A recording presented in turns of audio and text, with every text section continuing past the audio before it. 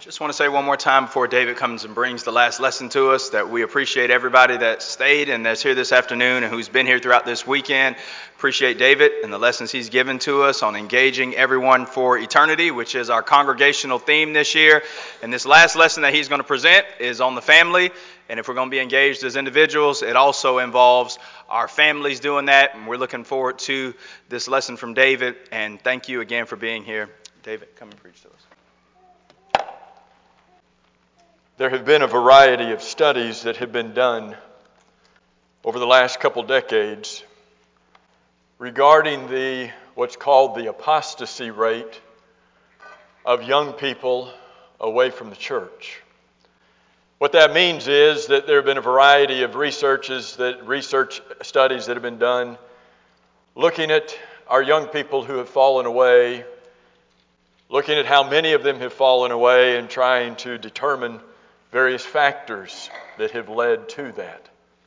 Some of those studies over the last few decades have shown that the Lord's church has lost maybe 50% of its young people. In more recent years, those numbers have grown more to say that the Lord's church has lost maybe somewhere around 80% of its young people or more. Obviously, there's a lot of different things involved in these studies, and so coming down to an exact number across the Lord's church is difficult to do. But no doubt it is on the higher side of the 50% than it is below 50%. A few years ago, we did a study down at Palm Beach Lakes, just looked at our young people. Looked at our young people going back into the 60s up until present day, and we found that we had lost 59% of our young people. And you hear numbers like that, and they're numbers, they're statistics. You hear percentages, and okay, that they're just statistics. But when you start looking and realizing that those numbers represent souls, those numbers represent individuals that many have known and loved and cared about and taught in Bible class and saw sitting in pews just like these, and then to see after years go by that they're no longer in pews like these breaks our hearts. And so sometimes the question is asked, what happened? Sometimes the question is asked, what did the church do to lose its young people? And a lot of times the blame is laid at the feet of the church, and I'm not here to lay the blame at anybody's feet today. That's not the design of this study, the design of our study time together. But I think we need to take a step backwards and realize that children were never given primarily to the church. Children have been given by God, Psalm 127, into the care of their parents.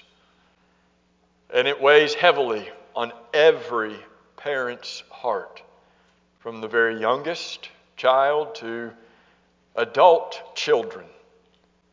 There's nothing that a parent longs for more than for their child to be saved and to go to heaven. Whether they're successful in sports, whether they're successful in any part of life, we sometimes put our emphasis there. But as a parent, there's nothing that grieves our heart more than when our children are not walking faithfully with the Lord. So what are some factors? What are some things that have led to some of our young people falling away? And obviously the question to that answer is varied. But what I want to do today is I just want to go to the Bible and use the Bible to teach us what we need to be doing, instead of necessarily looking at what we could have done, maybe what we can be doing to help to make sure our children are headed down the right path. But if I were to take you back into the Bible and to ask you this question, who in the Bible would you say was a great parent, was a model parent, was the parent that we look at and say, that's the parent that we all ought to be like? I don't know if you have names of Bible characters that come to mind and say, this person was a good parent, this person was a good parent. Let me flip that question over. Who in the Bible would you say was not such a good parent? Who would you say in the Bible, yes, they were a parent, but did not do a very good job of raising their children to fear the Lord and to walk with Him? Again, you may have names that come to mind with that question. You may think of Eli. in 1 Samuel chapter 2 and 3. You may think of even Samuel in 1 Samuel chapter 8. You may even think of the man after God's own heart, David, who was a pitiful parent. And we see that in what happened with his children. But I want to take you back to a time in the Old Testament when there was a universal 100% failure of every parent. And you think that sounds maybe over the top dramatic, but it's not. There was a period of history in the Old Testament where the Bible indicates to us that an entire generation of parents failed their children. I want to take you to Judges chapter 2 for just a moment, and then we're going to back up from that. But as you go to Judges chapter 2, I want you to help me with this verse. As you're turning to Judges chapter 2, you know this verse at the end of the book of Joshua, when Joshua is getting ready to die, and he tells the people they need to serve the Lord, and he says you need to choose whether you're going to serve the gods of the Egyptians, if you're going to serve the gods that your father served back over there, if you're going to serve the gods of the Amorites in whose land you dwell. But then you know this part.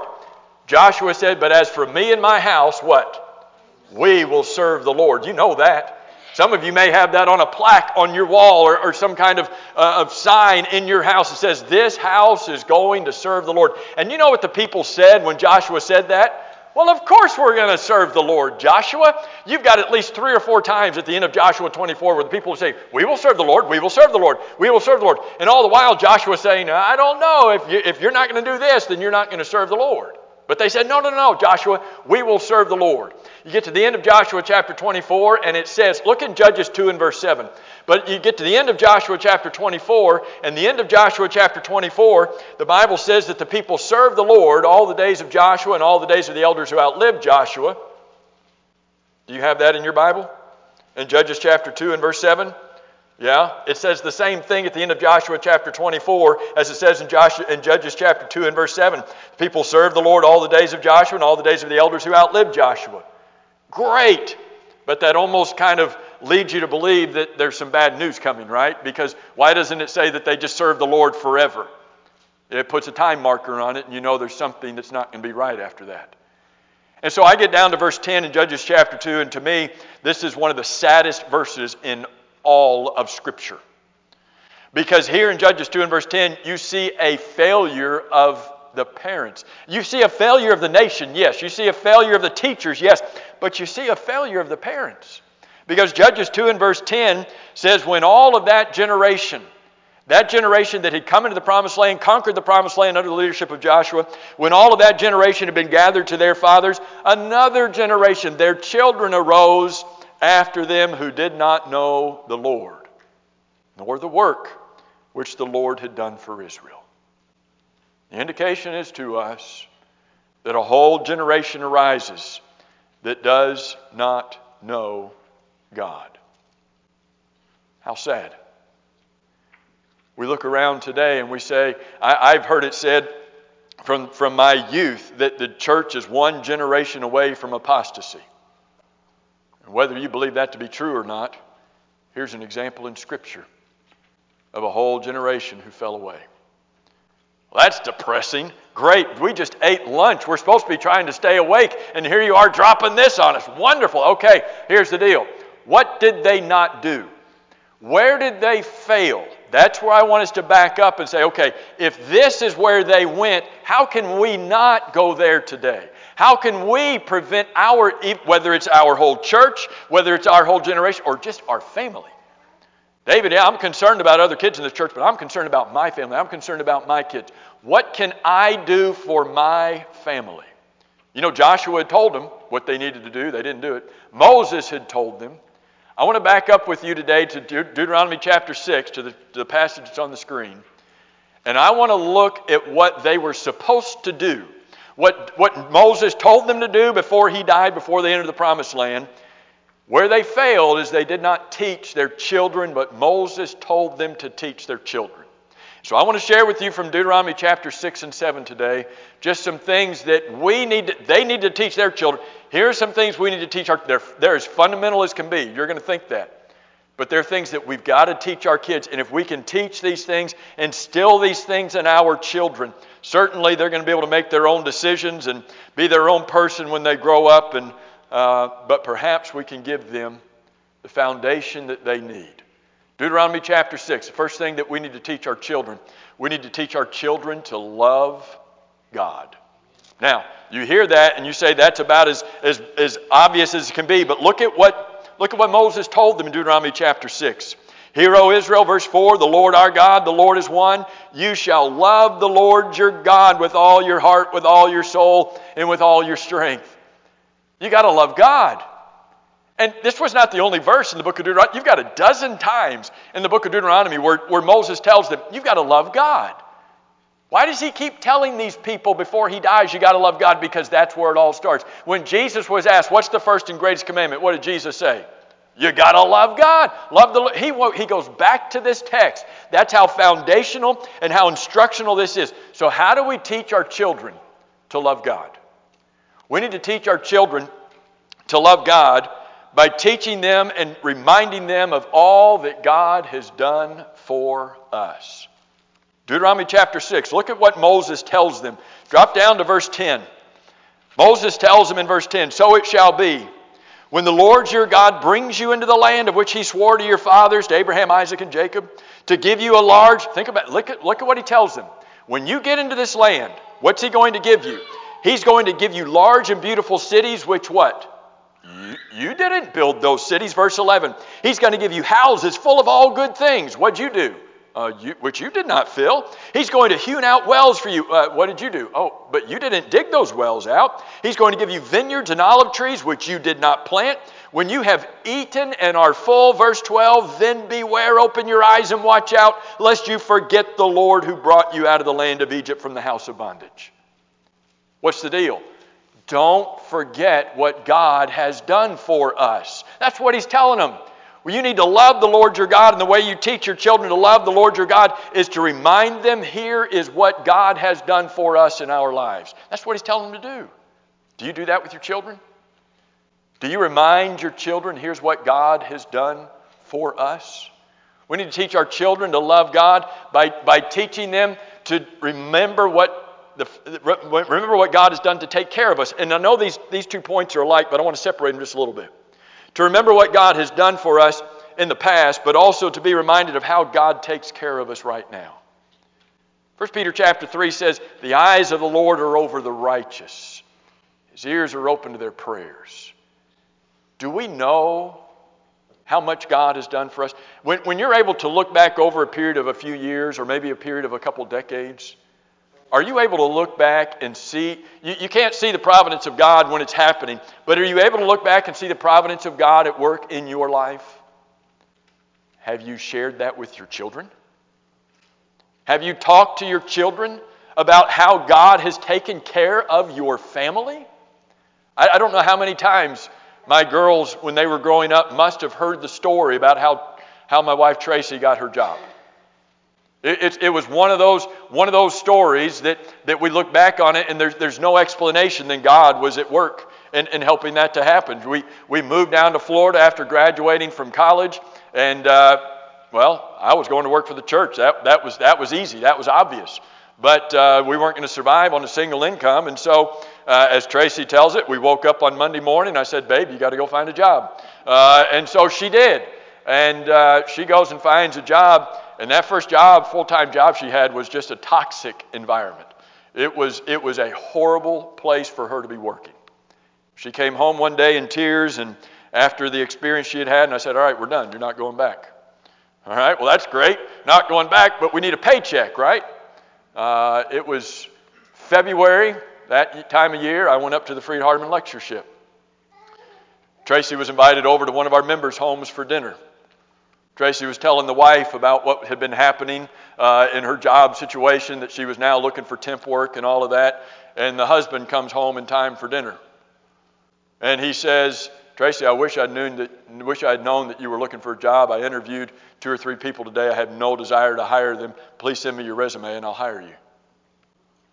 She's been working for them for the last 23 years.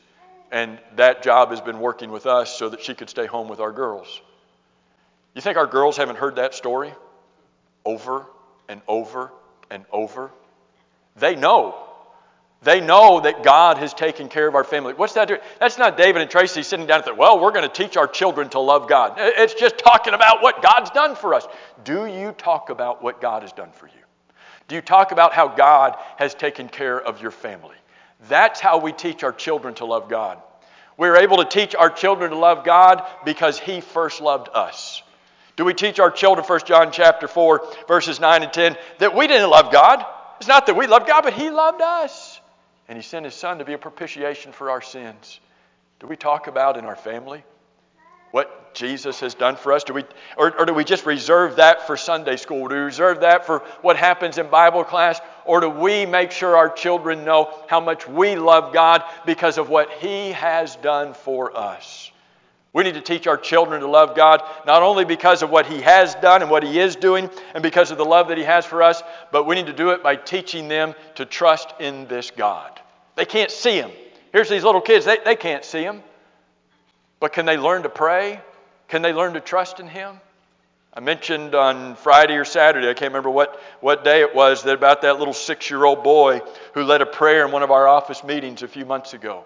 This little 6-year-old boy prays one of the deepest prayers I've ever heard. And it came out of a little boy's mouth. This little boy has been taught in his home to pray. He's been taught and that to be anxious for nothing but in everything by supplication and thanksgiving, with prayer and supplication and thanksgiving. Let your request be made known unto God. He's heard requests made by his father, no doubt, in prayer. And somehow the peace of God is ruling inside of that family. Do you pray with your kids? I'm not just talking about, God, thank you for this food. Help it to taste good. Amen. I'm not talking. Not just talking about before meals. Do you pray with your kids? Do you pray with them intentionally? Do you pray with them every night? One of the most memorable, special times that I ever had with our girls growing up is I got to drop them off at school every day. And whenever we would make one last corner, we weren't on a major road anymore. It was a little side street. When we made one last corner, almost at their school, they would unbuckle from the back seat. They knew as soon as we made that corner, they could unbuckle. As soon as we made that last corner going to the school, they'd unbuckle. And I'd put my hand down on the center console, and they'd come put their little hands inside of my hand. And Daddy would have an open-eyed prayer. They'd have a closed-eyed prayer. But Daddy'd have an open-eyed prayer before I dropped them off at school. I don't tell you that to tell you that David's great and you need to do what David does. I'm telling you that was one of the most special times I ever had with my kids. Because we were praying and talking to God before they went to school. I wasn't thinking about, I need to teach my kids to love God. What do I need to do? Okay, we're going to pray before. We were just being a family and trying to help them to get to heaven. We need to teach our children to love God by just using intentional, I didn't think it was there. By using teachable moments. In Joshua chapter 4, they created a teachable moment. Sometimes teachable moments just happen. But in Joshua chapter 4, Joshua's like, get these stones out. We're going to go put them over here. We're going to build this. We're going to build these stones up. Well, Joshua, why are we doing this? Because the day's going to come when your children ask about these. What were they doing? Creating a teachable moment. I'm not saying just utilize teachable moments when they pop up. As parents, we need to create them. We need to intentionally put things in place where we know something's going to happen that's going to be an opportunity for us to instill the love of God into their hearts. Why do we read Judges 2 and verse 10? Why do we read about a whole generation who arose who did not know God? I believe, number one, it's because they did not teach their children to love God. We've got to do that. Deuteronomy chapter 6. We not only need to teach our children to love God, we need to teach our children to love the Bible. Look at what he says starting in verse 6, the verse right after we stopped in verse 5. He says in verse 6, these words, not thoughts, ideas, or speculations, these words which I command you today shall be in your heart. But don't just keep them in your heart. You shall teach them diligently to your children. How often? And shall talk of them when you sit in your house, when you walk by the way, when you lie down, and when you rise up. Oh, that's pretty often. You shall bind them as a sign on your hand, and they shall be as a frontlets between your eyes. You shall write them on the doorpost of your house and on your gates. That's pretty much all the time, right? We're not only teaching them to love God, we've got to teach them to love His Word. Teach them to love the Bible. How do we do that? How do we teach them to love the Bible? Well, it starts when they're young. It starts when they're young by teaching them to love the stories of the Bible. You know, bedtime is a great time to tell stories. I know some fathers who are amazing storytellers. They can go into that room and they can make up some of the most fantastic stories just off the top of their heads and just wow their kids. And I would encourage you, if you're one of those guys, keep on doing it. I'm not one, but keep on doing it. But you know some stories that can wow them are the stories that are here in this book that are not make-believe. They're not made up. They're not fairy tales. That we can sit and we can read to them the Bible, to read these stories to them and allow their faith in the Bible and their love for the Bible to grow when they read about a man who was about ready to sacrifice his son and God said, "Stop!" Does that get children's attention when they think about their father holding a knife over them? What's God doing? Taking care of Abraham and Isaac, and they need to see that. Does it wow children to hear about David and Goliath and Daniel in the lion's den? Does it wow them to hear about Shadrach, Meshach? We need to say, you need to grow up to be like Shadrach, Meshach, and Abednego. You don't need to grow up to be like Naaman, otherwise you're going to get a donkey talking to you, and you don't want that. Real stories that really happened. We need to teach them to love the stories about Jesus. Where Jesus, God, was right here walking among us. And He would pick up those children and love on those kids. Where He would get up and He would feed 5,000 people and show them 5 little pieces of bread and 5 little sardine-like fish. If you like sardines, never mind. But say, He took all of these and He fed 5,000 men plus women and children. Talk to them about Jesus walking on the water. Talk to them about Jesus walking into that family's home where that little girl had died. And he talks to that little girl and He raises her from the dead. Help them to fall in love with Jesus by falling in love with the stories that are in the Bible. And you cannot start too early. You cannot start too early. 2 Timothy chapter 3.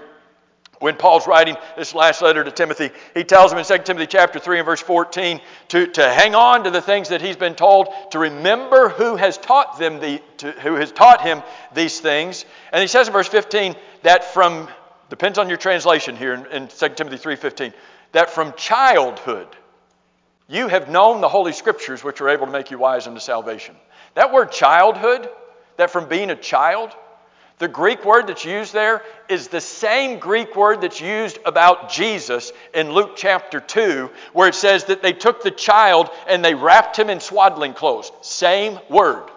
That from childhood you have known the Holy Scriptures, and the Bible says that's the word that's being used to talk about Jesus. Like, is it too early when your baby's still being swaddled in that towel thing that you get from the hospital? Is it too early to be reading them Bible stories?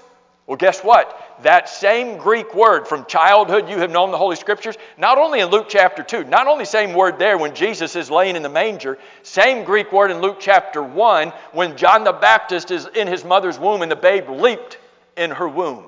Same Greek word. No, David, you're not saying, yeah. Is it too early to read your unborn little boy or girl stories about Jesus while they're in the womb? And they come out and they have already heard Mom and Dad's voice talking about some favorite things from childhood. You've known the Holy Scriptures. We need to make them love the Bible by loving the stories of the Bible. We need to help them to love the Bible by reading it and studying it ourselves. 1 Peter chapter 2 says you need to put away all malice. You need to put away all of this sin that's in your life. And you need to desire the sincere milk of the Word. You need to grow thereby. You need to desire, and so much so that you can taste that the Lord is gracious in verse 3. You need to study it, 2 Timothy 2 and verse 15. Do we do that? I can remember, and I had to be a young kid. I can remember watching my dad sitting at the kitchen table, studying the Bible, preparing to teach Bible classes. I've got a visual memory right now of my dad sitting at the end of the dining room table with his books out. Does that have an impact on a kid to see his dad with the books out studying? I can remember going into his room and seeing that little shelf that he had with Bible books on it, and I just thought, wow. I guess that's when I fell in love with Bible books. And I was like, I got to have some of these. And so I can remember that little shelf where he had his Bible study books. I can remember him having people in the house, non-Christians and Christians, sitting at that same dining room table and studying. I can remember that. Was he doing that to impress? No, he wasn't doing that to impress. He wasn't even thinking about me. He was doing that to teach that Bible class and to teach. But it had an impact on this kid. Grandparents, I can remember being in my grandparents' house.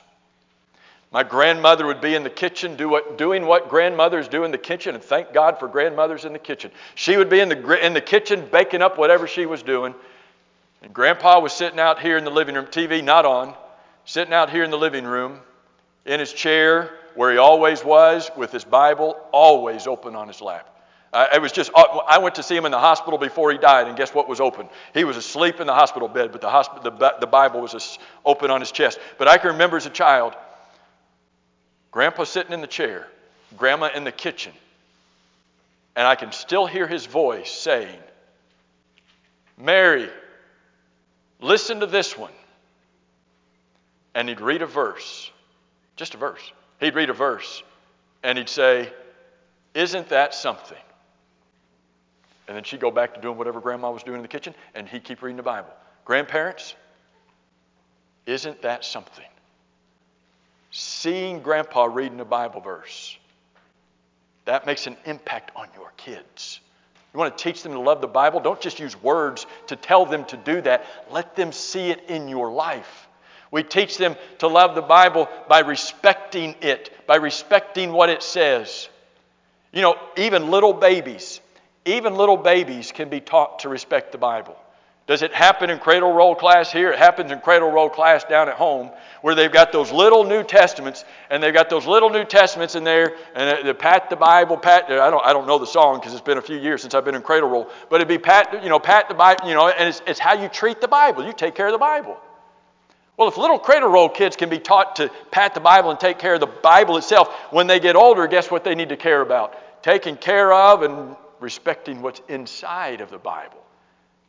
But if we can teach that to little kids, we can teach that to everybody.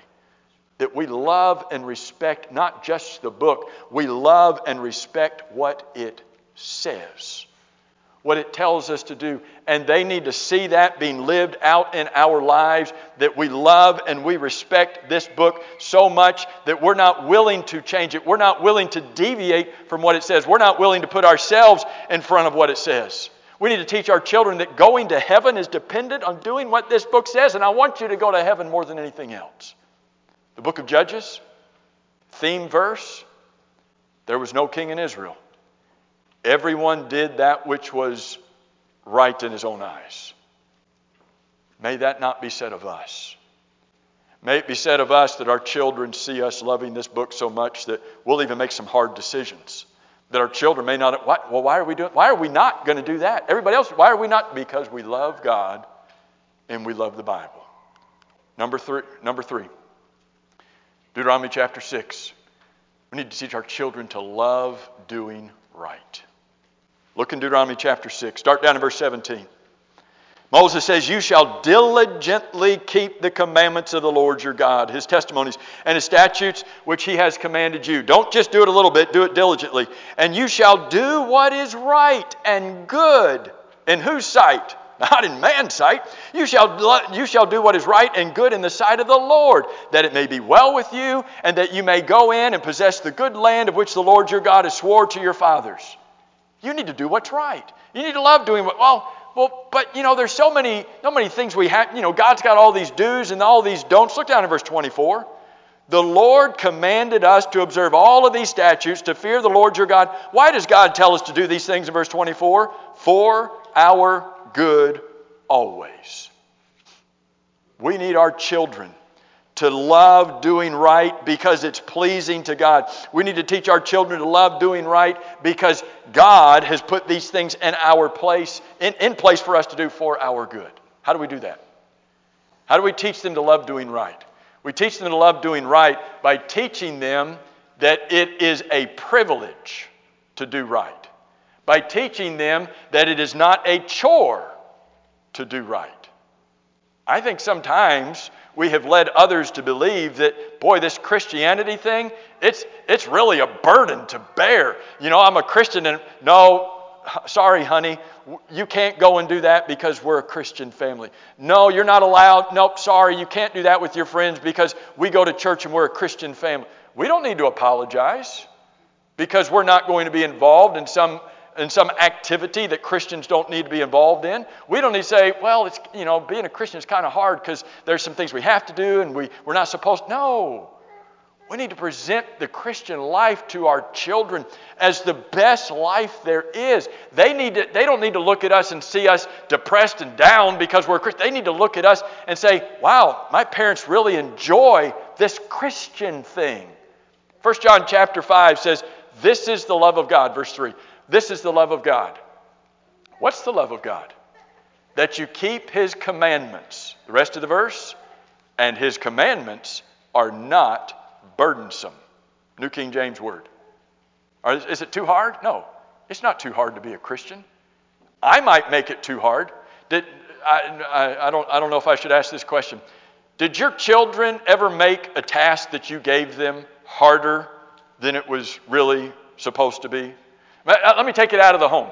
Did your children, maybe it was you in school, your teacher gave an assignment and you made the assignment in school harder than the actual assignment was. Our youngest daughter would do that all the time. Our youngest daughter, she'd get an assignment in school, she'd come home and she thought the world was going to end because of this one assignment. She thought it was the worst thing ever in this assignment. And then we sat down and boiled it all down and we're like, no, it's just this. Stop making it this. It's just this. Do we do that with the Christian life? You know, it's all, no. It's the best life there is. It's not horrible. I want to do this. That's what our children need to see. We need to teach them to love doing what's right by teaching them to follow the example of Jesus. In Hebrews chapter 1, it says about Jesus in verse 9 that He loved righteousness and He hated lawlessness. What an example. Love what's right, hate what's wrong. That's where we need to be. Jesus loved right and He hated wrong because John 8 verse 29 says He always wanted to do what pleased God. That should not be a burden. That should be, hey, I want to please God. That's what Jesus wanted to do. In John 8 verse 29, He wanted to do what would be pleasing to His Father. That ought to be our motivation. We need to teach our children to love doing right by teaching them that it is always right to do right. This situation ethics thing, where you decide what is right based upon the situation, where you wait to decide what you're going to do and to see what might be involved. No. Right is always right, even if nobody else is doing it. Wrong is always wrong, even if everybody else is doing it.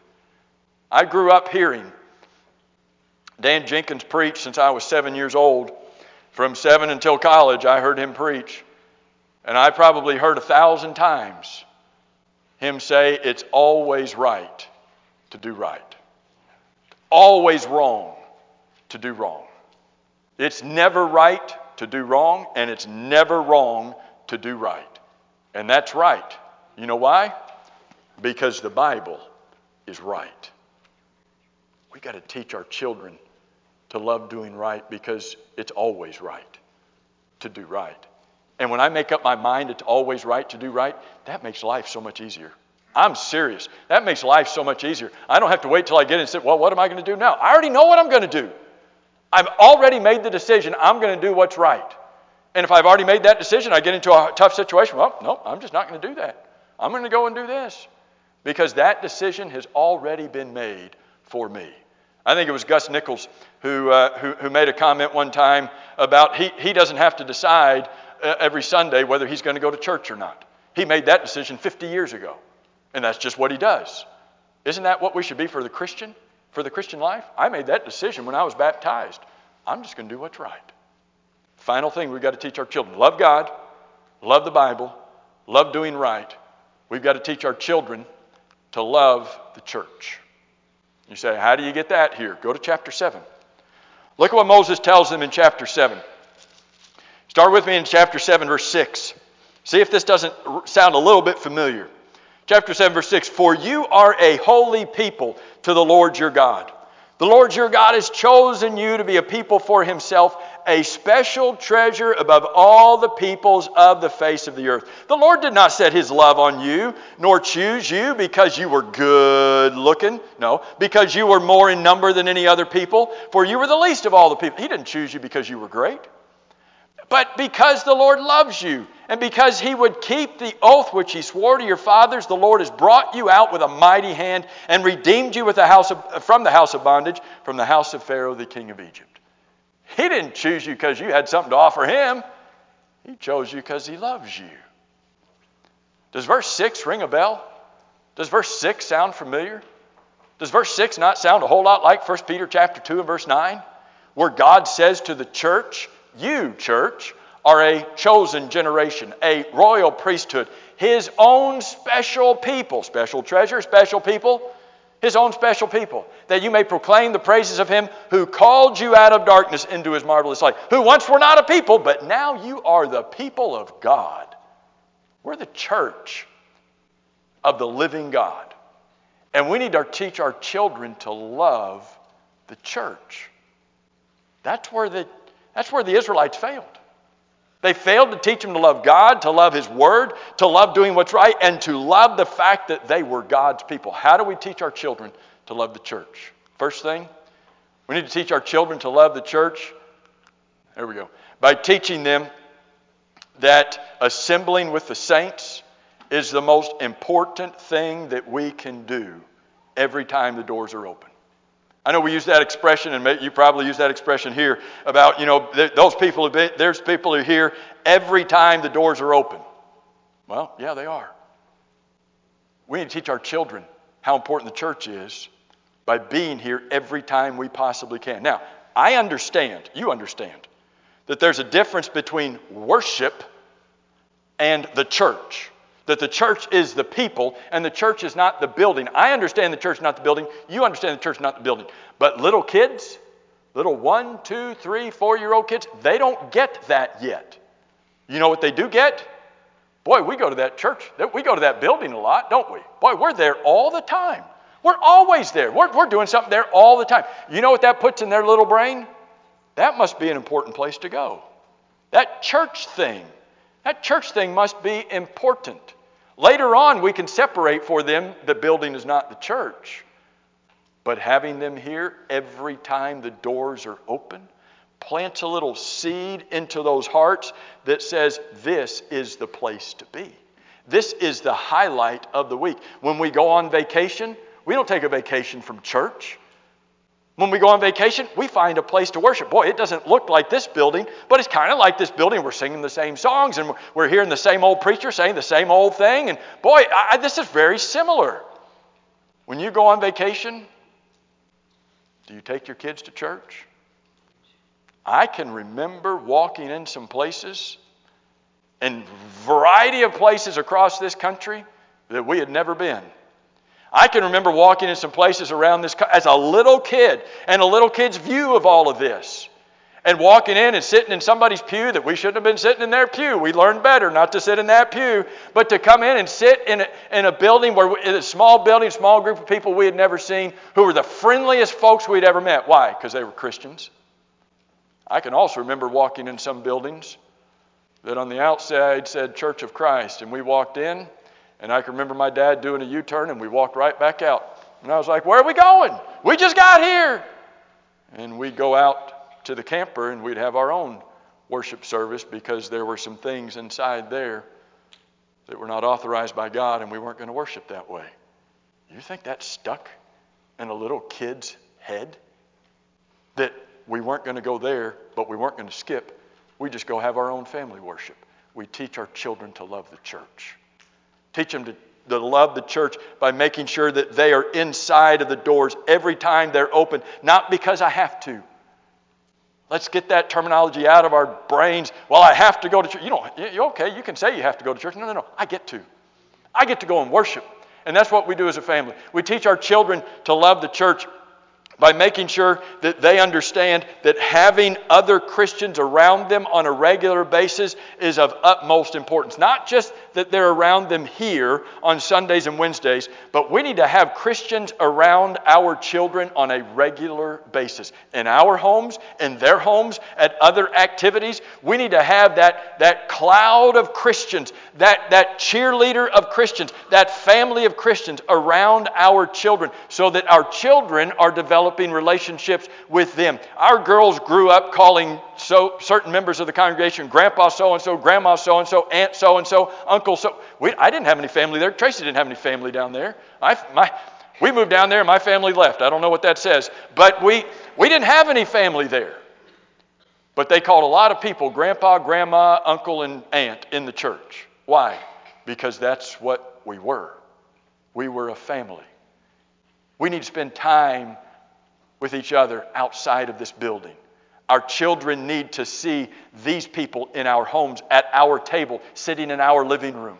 We need to go and do things with them so that they can make that connection that, oh, wow, this isn't just a one-time, this is a regular thing that we are involved with each other. There was a study done a number of years ago that indicated that for children to remain faithful, after they graduate and leave and go out on their own, for children to remain faithful, they need 7 connections to the church outside of their family and outside of the youth group. They need 7 meaningful connections to people. That's what I'm talking about. 7 meaningful connections to people in the church outside of their family members, outside of the youth group. Why? Well, because when they graduate, they've graduated from here. They're no longer in a youth group because the youth group is no longer the youth group anymore, right? This is going to happen. You're not going to be the youth group anymore. Go figure. But when they leave, do they still have any connection to the church other than, oh yeah, I was a part of a youth group there and I'm not a part of the youth group anymore, so I don't have a part in the church anymore? They need 7 connections with those of you who are not in the youth group. That means some of you need to be looking at the youth in this church and saying, should I be one of those connections? Building that relationship with this child so that when they graduate, they still have something that holds them to the church. A real relationship with a real Christian who really cares about them. That's how we teach our children to love the church. We teach our children to love the church by helping them to love helping others.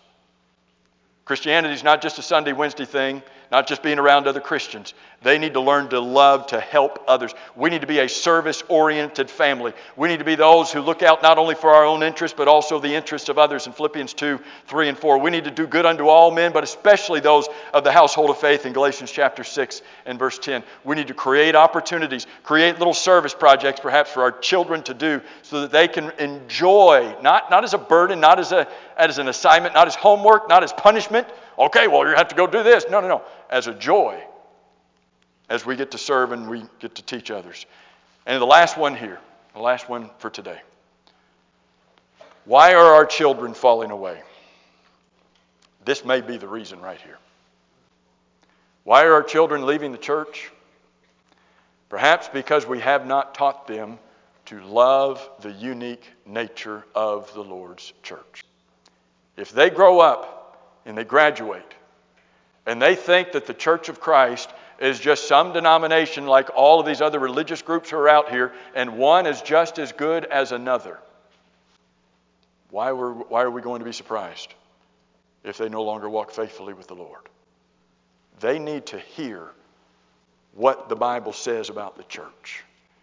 They need to be taught that God had an eternal plan for His church. From before He said, let there be light, He had a plan for His church to bring it into existence, Ephesians 3, verses 9 through 11.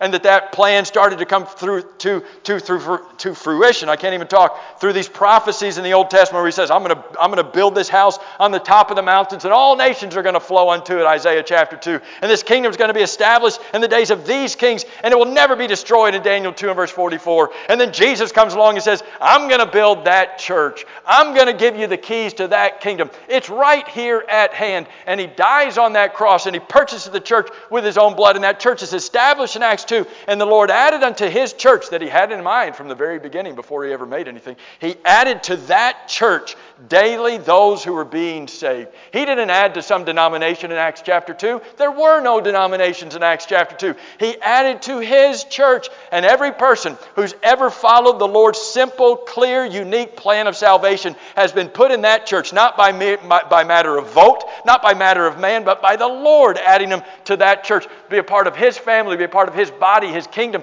be a part of his church, so that one day when that Savior, when that Lord, when that King comes back for his kingdom, he's going to take his kingdom, 1 Corinthians 15:24. He's going to deliver his kingdom to his Father. Do you have to be in his kingdom to go to his Father? You certainly do.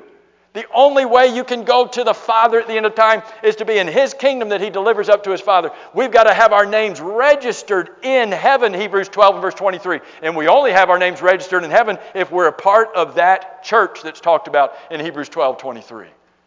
If our children do not know the unique nature of the church, we have not taught them to love the church. We have not taught them to love God. And we're not instilling within them any hope of remaining faithful when they leave. A whole generation arose who did not know God, did not know what God had done. Where had they failed? They had failed to teach their children to love God, to love the Bible, to love doing right, and to love being the people of God. May God help us to see where they failed and to pick up and say, I'm going to make sure, whether I'm a parent, a grandparent, a friend, whatever it may be, I want to help kids go to heaven. There's nothing more urgent on this earth. God has a simple plan that needs to be taught to our children. He's got a simple plan in order to save us from our sins, and he lays it out in Scripture, and our children need to be able to know it, to follow it, to obey it themselves. When that day comes, and sometimes children come ask their parents about being baptized, but sometimes they're not ready yet. But when the day comes that a child realizes, I've got sin in my life where I have violated God's law, and if Jesus came last night, I would not be in a good place. And realize I need to get right with God. And that, not a child only, any of us of any age. If we think about the fact, if Jesus had come back last night, where would I be right now? If I wouldn't be with the Lord, then I need to get right with the Lord right now. And I do that by believing that Jesus is the Son of God. I do that by repenting and turning away from the wrong, the sin that's in my life that's separating me from him. I do that by confessing the faith that I have in my heart that Jesus is the Son of God. And I do that by being baptized into Christ. Not because some religion says, not because a church says, not because some man told me to do it, but because Jesus told me to do it. He who believes and is baptized shall be saved. Have you ever been baptized in order to be saved? Are you living a faithful life to the Lord right now? Loving him, serving him with all that you got. If this church can help you to get right with the Lord, why don't you come right now as together we stand and sing.